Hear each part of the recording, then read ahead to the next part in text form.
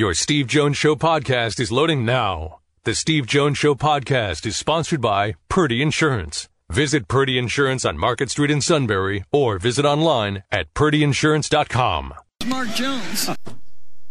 Mark Jones, Doris Burke with the call yesterday on ABC. Reuben Frank now joins us, NBC Sports Philly.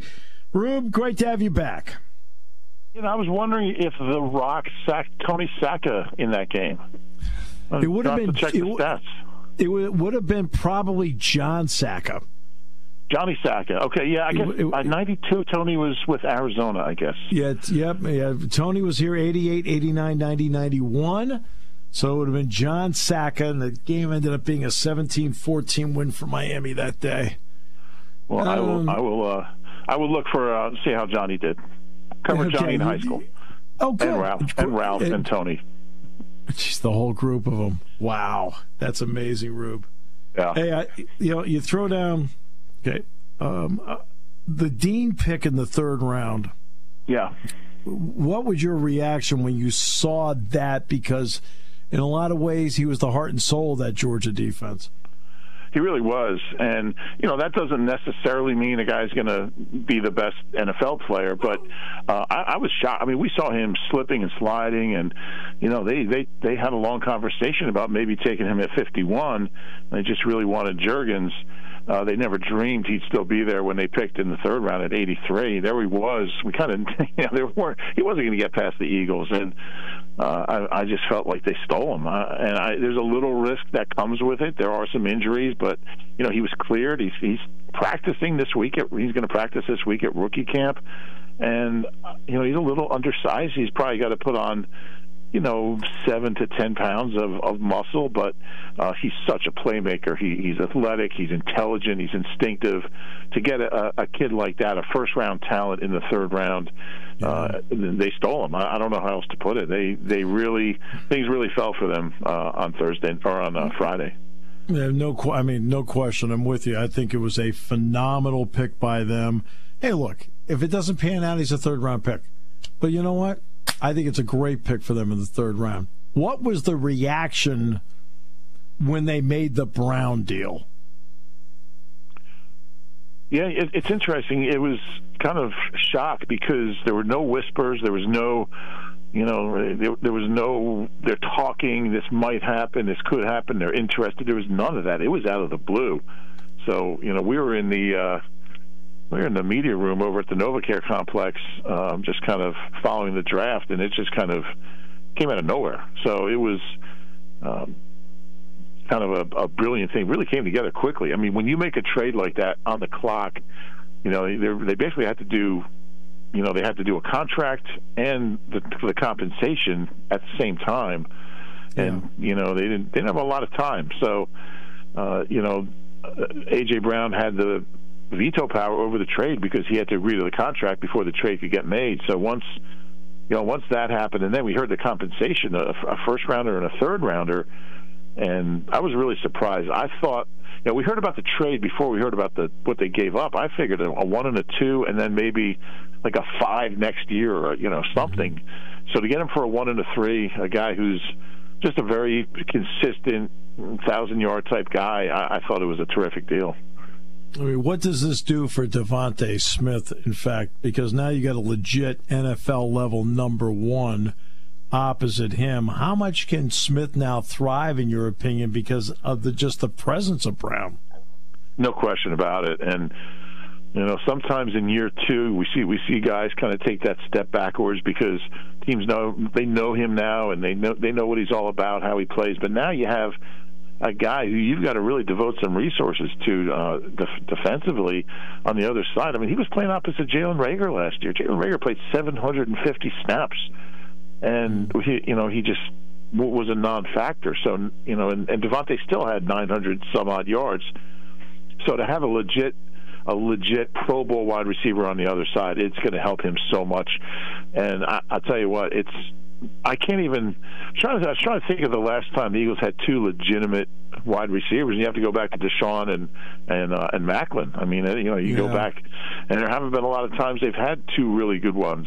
Harold Jackson and Ben Hawkins. How about those guys? They were pretty good. Right, they were pretty good. But it's few and far between. And and Quez Watkins is a heck of a number 3. I mean, he had almost 700 yards last year as a third receiver, as a 6th-round pick. So I think they're in better shape than they've been in a long, long time at wide receiver.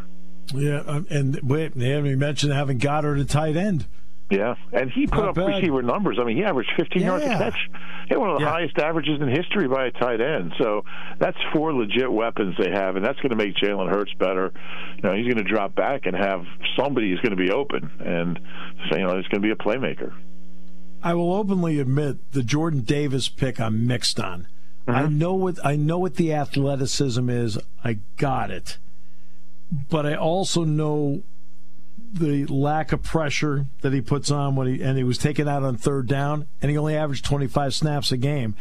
And I watched him in the SEC title game melt away in the fourth quarter because he wasn't in shape. Yep, simple as that. But it doesn't mean he's not talented. What did you think of it?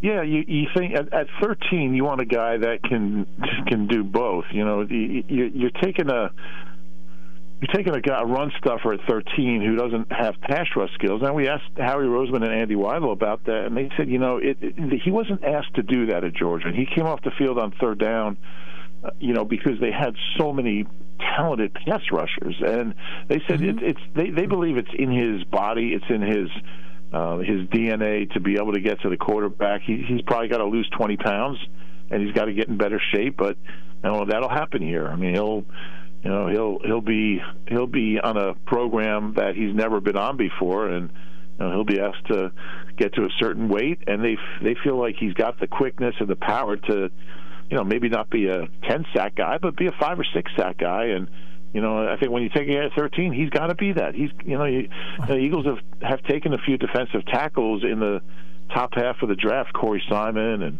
and Fletcher Cox, and those are double-digit sack guys. So, you want a one-dimensional guy, you get him in the second or third round. So, they believe it's a risk, and you're right. And he's got to get in shape, and he's got to be a guy who can make plays in the fourth quarter.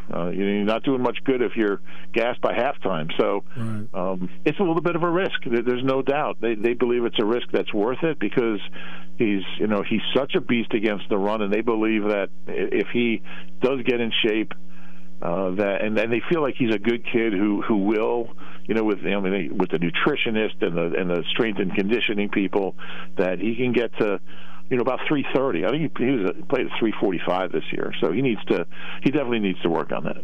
There were times he played at 360, to be honest. Probably true. Yep. Yeah, but we always talk about the influence of veterans. He's going to be in a room with Hargrave and Cox. What kind of influence can they be on his future with Philadelphia?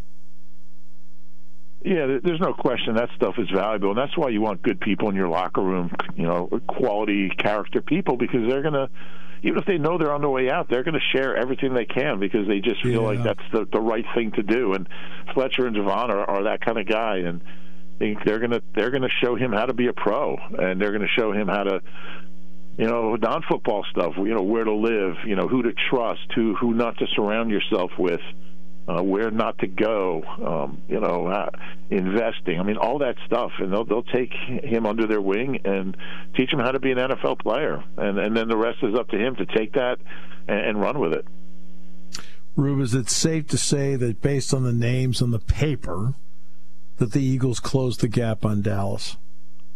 Yeah, I think that's a good way to put it. I don't think they've caught him because Dallas has Dak, and Dak is better than any quarterback in the division. And, so until somebody can, until a quarterback in the NFC East can close the gap, I think it's going to be really tough for a team to close that gap. So, Jalen Hurts potentially can be that kind of guy, but he's got to do it. And I think, like you said, having more weapons will help him, but he's got to be more consistent. He's got to be more of a playmaker down the field. And if he can do that, I think they've upgraded a lot of areas that they needed to. So, But I would say Dallas is still the team to beat. I don't think Dallas had a particularly good draft. So long term, I think the Eagles have some young talent for the first time in a long time. They've had 2 pretty good drafts in a row. So if they can get some more consistent play out of the quarterback, they have a chance to catch the Cowboys. Rube, always great talking with you. I know you've got to get to your next assignment. We appreciate your time very much. Anytime. Talk to you soon.